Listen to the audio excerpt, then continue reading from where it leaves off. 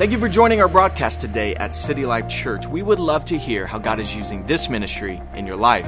Please take a minute to send us your story at info@citylifechurch.cc. And if God has used this ministry to touch you in any way, we want to encourage you to partner with us financially to help us bring God's Word to other people. You can go to our website at citylifechurch.cc to find the giving options that works best for you.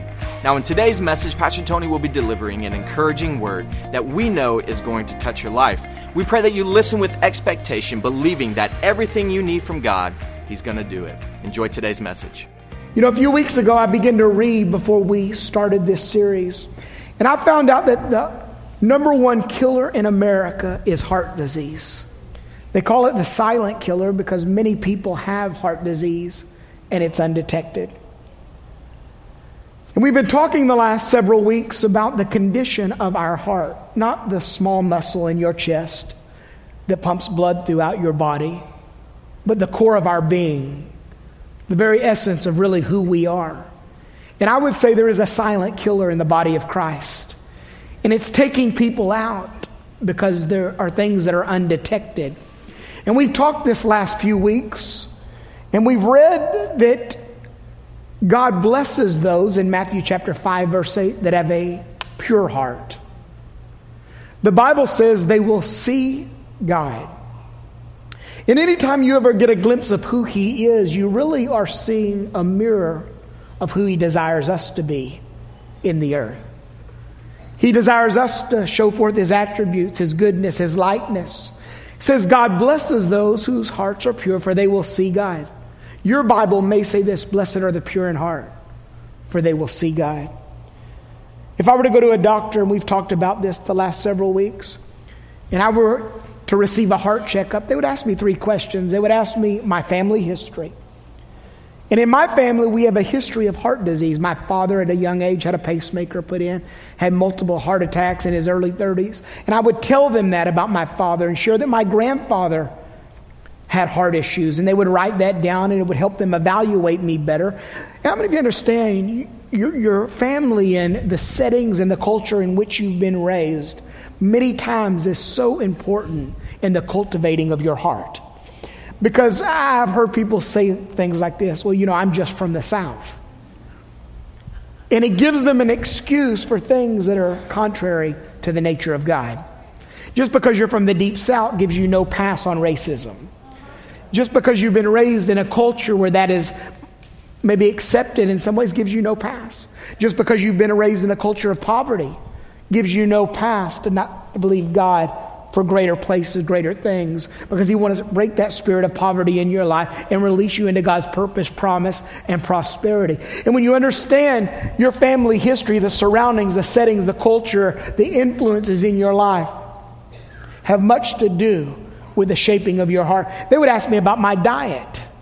And in this sermon, I've been convicted, and I'm going on a diet. I've been on a diet.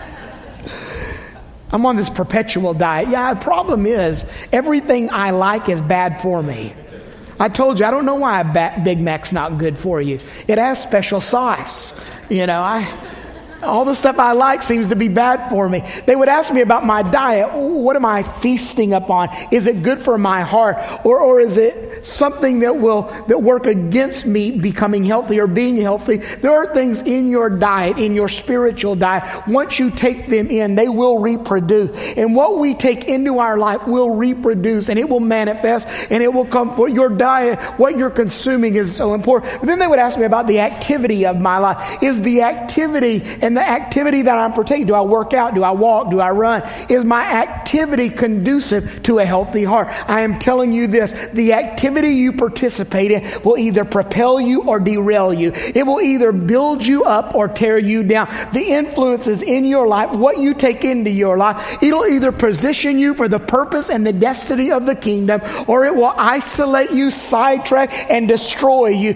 But when you understand that there is something that God has placed in you, and you truly get a revelation of it, you begin to value it. That's why the Bible tells me to guard my heart. In Proverbs chapter 4, verse 23, it says, guard your heart above all else, from it determines the course of your life. One translation says, everything in your life flows from your heart. And when you understand that God wants us to guard our heart, when do we guard our heart?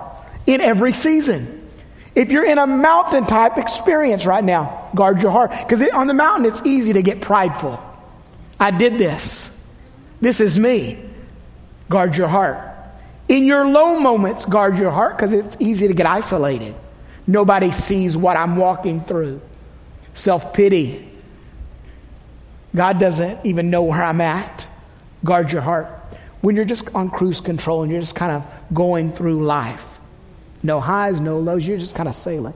Guard your heart, because you can become apathetic. And the enemy comes in. Not long ago, I was in D.C. It was around the time of the inauguration, and Pastor Casey was here. They were in worship practice, and we had a thief break in our house and steal thousands. I was with Mike McDermott. We were sitting at a hotel in D.C., and I got a call that my house had been broken into, thousands and thousands of dollars worth of stuff, and a lot of stuff that's really no value, worth nothing to anyone else, just valuable to us because it's family. They ransacked our house. It looked like a bomb went off. I flew home.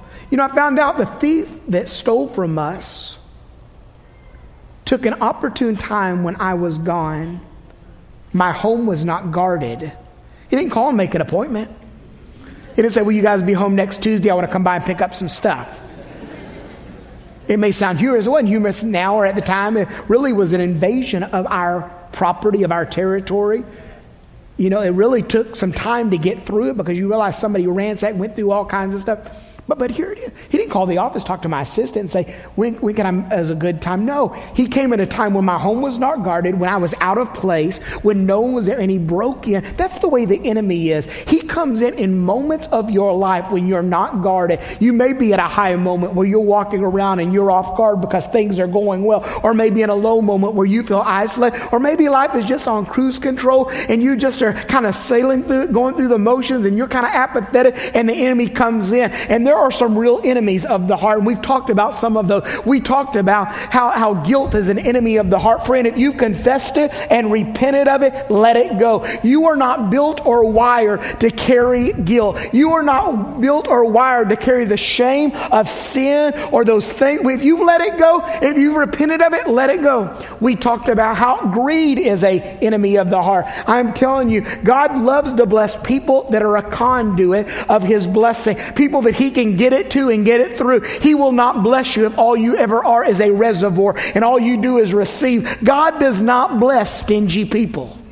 That's a good word for somebody right there. Nudge your neighbor, say, he's preaching to you. No, don't. I'm joking. I felt a witness on the front row right here. See, the fourth service gets everything. We talked about God working through our hearts as we become generous. Anger is an enemy of the heart. Unresolved issues that lie deep. I told you, the more you bury stuff, the dirtier you get. Because you just dig it back up and then you rebury it. And it becomes almost a filter in which we live life through. And some of us, we just become ticking time bombs. Just waiting to explode at the wrong, and it happens at the red light, in the school line, in a heated exchange with your spouse. All of a sudden, because we've been hurt, we begin to hurt others. Anger is an enemy of the heart. Jealousy is an enemy of the heart. And we can all become jealous and think, why did that happen with them? Why are they blessed like that? I've been working. I told you a few weeks ago, sometimes you just have to, the Holy Spirit comes in. I was at a red light looking at social media. And I'm telling you, this world of social media we live in, where people have filtered things 19 times, and you're looking in a filter world when you're living in a real world, and you're trying to compare your real world to a filter world, and this self-comparison sets in, and all of a sudden you're trying to live your life and judge it and base it on what somebody else has or the way someone else is living. I'm sitting there, I saw a pastor move in this massive building, and for a moment I thought, how did he get that building? I know that guy. Wasn't any of these pastors. But I thought, how did he get that? In a minute I'm thinking, the Holy Spirit convicted me. and said, who are you to tell me who I bless, how I can bless them, what they deserve? And God being my witness, I laid my hands on my phone because that was the picture I was looking at. I said, Father, I pray you bless this man. I pray you bless his church, his congregation. Forgive me, Father, for being envious. Forgive me. I'm telling you, every one of us have moments in our journey while we're human. Pride is an enemy of the heart. I believe pride is really the root of all sin. It's when you come to a place and you think you've got it and you're too big to repent and you're beyond falling. The Bible said pride always sets me up for a fall. It always sets me on a path to destruction. It always takes me down a road that I cannot get back. But the Bible says humility elevates me. And when I walk in a spirit of humility, it's like getting on an escalator at the mall. Have you ever got on an escalator and once you stepped on, you had to pull yourself up by a rope? No. The minute you get on the escalator, it just takes you up to another level. Some of you need to step into the vehicle of humility because it will take you up to another level and it will just keep carrying you to higher places and greater places. I find that when these enemies of the heart try to battle against me and I'm not on guard, they do damage. Sometimes they don't just take me out right away, but they just begin to cause my heart to beat slower and slower. And then I fail to dream and I fail to see and I fail to become all that God is designing me to become. Jesus began to tell us this in Matthew chapter 13. He begins to talk to this group of disciples, and we've talked over the last several weeks about how he took this ragtag group of men and he remolded them, refashioned them. I told you Peter could never say the right thing, but once Jesus changed his heart. See, Peter didn't have a mouth problem, he had a heart problem. Because the Bible said, out of the abundance of the heart, the mouth speaks. Wasn't it something that God chose Peter to be the mouthpiece of Pentecost? Why? Because when he reconditions your heart, the right stuff comes out. When he reconditions your stuff, the right stuff flows out of you. In the beginning, never say anything right. But now he opens his mouth, and what comes out of him bursts a New Testament church. I'm telling you, God will recondition your heart and amaze you at what he will do. But he's teaching this group. And Jesus was not a farmer. Jesus did not come to teach on cultivation of land and grounds and farm. He came to condition and cultivate the human heart. And he began to teach in a parable, a story, because he knew if they could see it, they could grasp it. The Bible says the same day Jesus went out to the house and sat by the lake. Matthew 13:1, they're putting on the screen. Thank you. Such large crowds gathered around him that he got into a boat and sat in it, while all the people stood on the shore. He then told them many things in parables, saying, a farmer went out to sow his seed. As he went scattering seed, some fell along the path, and the birds came and ate it up. Some fell on rocky places where it did not have much soil. It sprang up quickly because of the soil, but it was shallow. But when the sun came up, the plants were scorched, and they withered because they had no root. Other seed fell among thorns, which grew up and choked the plants. Still other seed fell on good soil, which it produced a crop, 100, 60, or 30 times what was sown. Whoever has ears, let them hear. He's talking to a group of disciples in a multitude, and he's been working with them now for a season. From the very first miracle, he shows them what goes in is not always what comes out. He's teaching them that if the seed is planted right, it produces a harvest well beyond what you can expect. And he tells them about these 4 types of soil, which I believe represent 4 types of heart and people. First was a hard heart. He said it was sown on a path that had been trampled upon, and it was hard. The seed could not penetrate the soil, so therefore it could not take into the soil and reproduce. And literally birds and things came and snatched up the seed. Some of us in this room, and maybe watching online, there's a hardness in your heart, and the Holy Spirit wants to soften that heart, and he wants to come in and plant seeds that will produce a harvest. But maybe you've been trampled on. Maybe your heart's been trampled on. Maybe life is trampled over you, and the hardness of your heart is a condition, and it represents all of the things you've been through. He said the seed could not penetrate the soil because it was hard. Then he said the next one, he said it was not a hard heart. He said it was a shallow heart. He said it was not deep. There are people I meet all the time. They live in a shallow world. Conversations are shallow conversation. Relationships are shallow relationship. Their world is a shallow world. It looks good on the surface, but they're not very deep. They said that's seed went in. And for a moment it looked like it was growing, but it was only growing on the surface.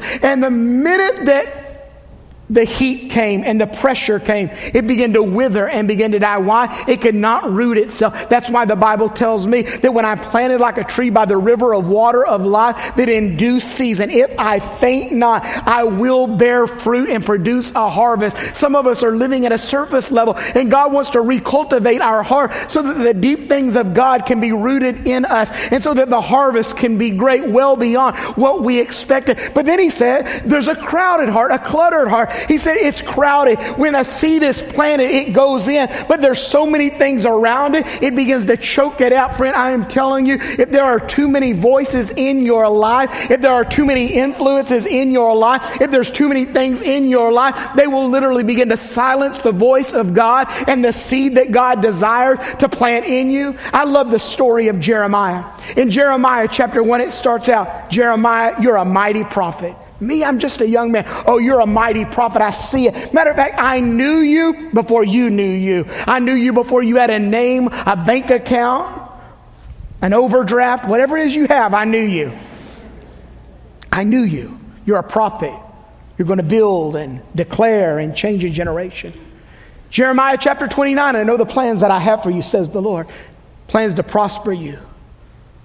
Give you health, the future, and end, hope, expectation. I love that. That was just for Jeremiah as it was the people of God. Now watch. Jeremiah chapter 1, Jeremiah chapter 29. I know that was a general word for the people of Israel, but it's also for Jeremiah. He is part of this group. Jeremiah chapter 18, God says, let's go to the potter's house. Because if you're going to get from 1 to 29, there's got to be the right influences in your life. If you're going to get to the perfected plan and the plan that has an end and a hope, you've got to understand about the power of the potter's house. And he takes him to the potter's house and he sees some things. He sees a lump of clay, a basin of water, a tablet that would spin so that the potter could put his hand and the pressure and the resistance could form the clay, a basin of water that when added would soften the clay at the right time, a fire that would heat the clay to harden it for life. But the one revelation Jeremiah had was this: nothing happened in the potter's house unless the potter did it. The wheel never spun by itself. The fire never stoked itself. The water never jumped out of the basin onto the clay by itself. And here's what you have to understand. Sometimes the wheel spins fast, and I feel like the world is spinning out of control. But if I really have the revelation that I'm in his hands and it's his foot working the wheel, I know everything is going to be all right. Sometimes the word is washing me where I feel like I'm about to drown. But if I know it's his hand applying the water so it makes me soft and moldable, I know that it's going to be all right. Sometimes the fire is hotter. I'm telling you, if somebody sold you the bill of goods that when you became a Christian, nothing bad would ever happen again, if they told you that once you became a Christian, you would never have a problem or a care, they lied. And at worst, they were misinformed.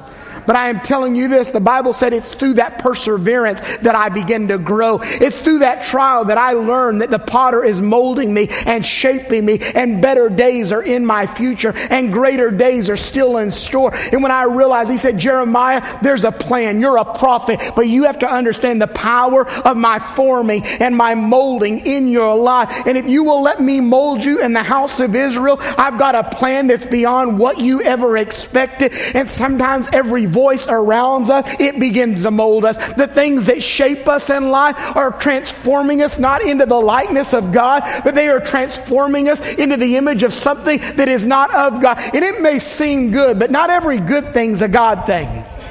There are some good things that are not God things for you. They may be good. They're just not God things for you. But I will tell you this. Every God thing is a good thing. God things will only elevate you. God things will only bless you. God things will only propel you into destiny and purpose. God things will only cause fruit. He said, I want you to understand, if your heart is crowded, it will choke out what I've got for you. But this is what I want for you. I want you to have a fruitful heart. I want the soil of your life to be right, so that when a seed goes down, it may not come up overnight, because sometimes the things that are rooted deep take a while to mature. The things that I'm building in you take a while to mature, and the seed may go deep and it may take long to come forth, but when it comes forth, the enemy can't take it. When it comes forth, the devil cannot steal it. When it comes forth, the naysayers cannot mock you enough to steal it from you, because there's a fruit. You say, well, Pastor, what type of fruit will it bear? I'm glad you asked. Galatians chapter 5 tells me this, but the Holy Spirit produces the kind of fruit like this: love. Somebody say love. Joy. Peace. Patience. I need to work on that one.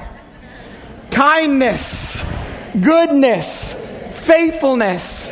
Gentleness. Self-control. Got quiet. Self-control. Self-control. Self-control.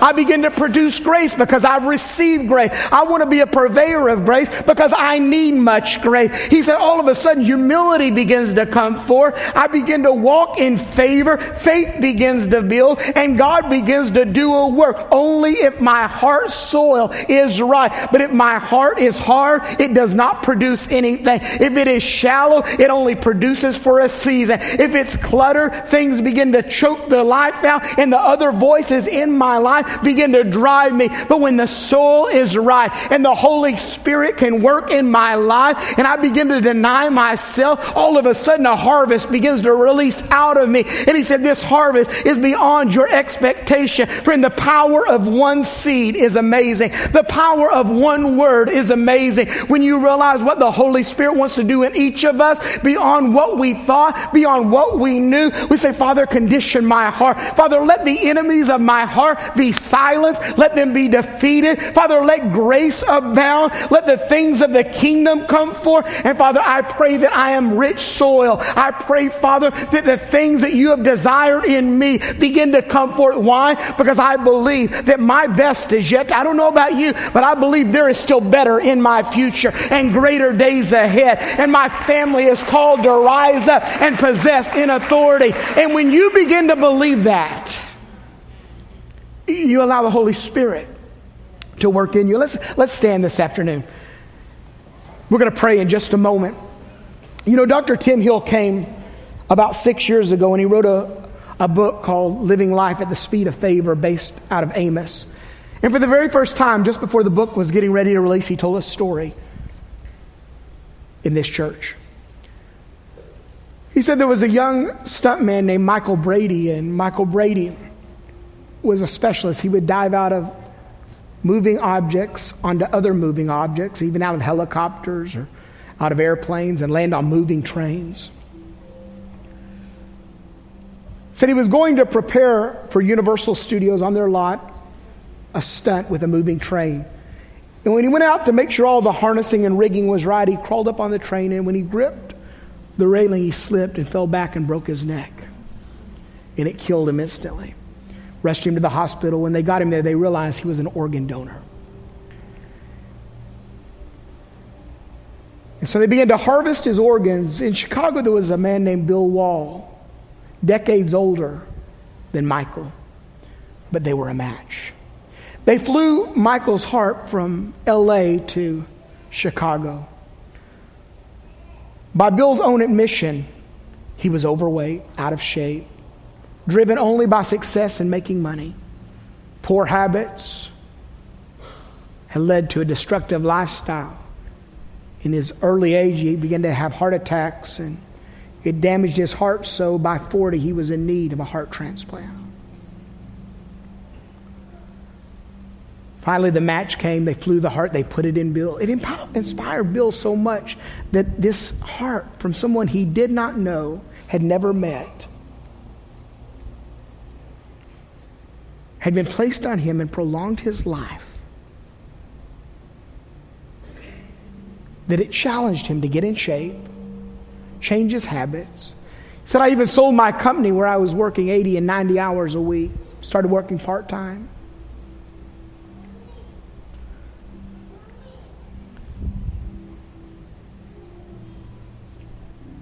And he said, finally, life seemed to find balance. 6 months to a year after they had lifted some of the restrictions and privacy rules, he got a letter in the mail with a picture. It said, "We are the family of Michael Brady, and the heart that you have in your chest belonged to him. We would love to meet you."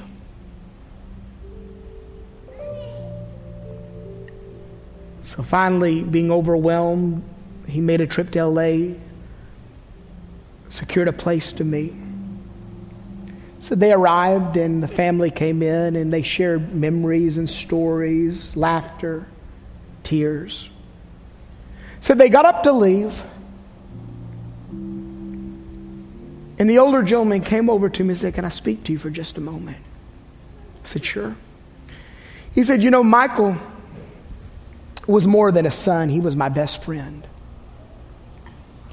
I taught him how to play baseball.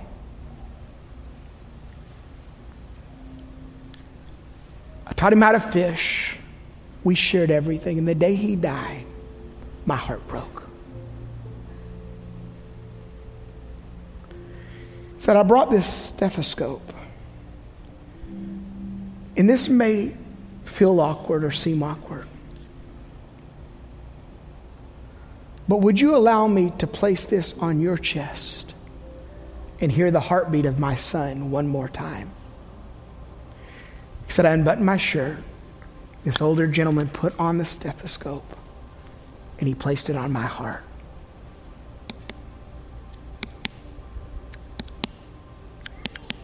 He said he began to cry.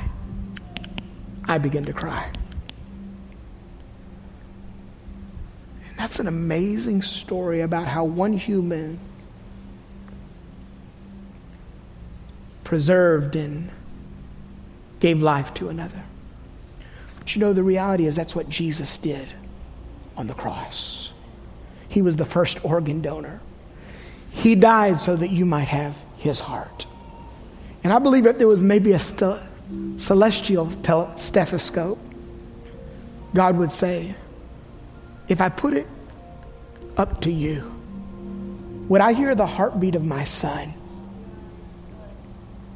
Would it beat for broken people? Would it beat for the lost? Would it beat for the less fortunate? Would it beat for a lost generation? Would it beat for the things of the kingdom? The reality is, God wants your heart to beat with all that he designed it for. And he wants to produce a harvest in you and a harvest in me. I want you to do something. We're going to pray, then we're going to receive communion. We're going to worship for a moment. I want you to take your hand today and just hold it out. Just look at it. I know this is your hand, but just imagine that this would be the hand of God. And I know we're not talking about the small muscle inside our chest, but I want you to take your hand and lay it over your heart today. There's many great heart physicians. My father has one of the greatest in this whole region. But as great as he is, and as great as a surgeon that can do a heart transplant, there is a greater physician, and his name is Jesus. And he begins to work in you. So this is the hand of God. This is your heart. And if there's any enemies of your heart, if there's any heart condition, if there's anything causing you not to beat in the way God has designed you to. So, Father, I thank you for your people. I thank you for your word. I thank you for challenging us. I thank you for your spirit that's been in every service here all day long. And, Father, I thank you, Father, that you are working and you are challenging us. I thank you, Father, over this last month, we realize there's some enemies that would try to combat our heart, destroy our destiny, and even sideline us from what you've declared for us. So, Father, I pray once again you would just Allow us to examine ourselves by your word, by your Spirit. Father, just work in us. Father, I pray like the psalmist prayed. Give me a pure heart. Renew the spirit that's within me.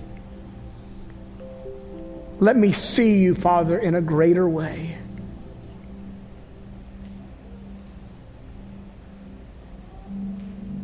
Father, if there's anything, Father, that is trying to infiltrate, Father, we just pray, Father, that you would work in it. Father, I bless you today. In Jesus' name. Thank you again for joining us for today's broadcast. Our prayer is that it ministered to you and it changed your life. If there's anything we can pray with you about, or God has used this ministry to touch you in any way, please send us an email at info@citylifechurch.cc. We also want to invite you to be our guest at one of our Sunday or Wednesday worship experiences. You can find our times and locations on our website at citylifechurch.cc. You can also download the City Life app on your smartphones or tablets for more online messages. It was great worshiping with you today.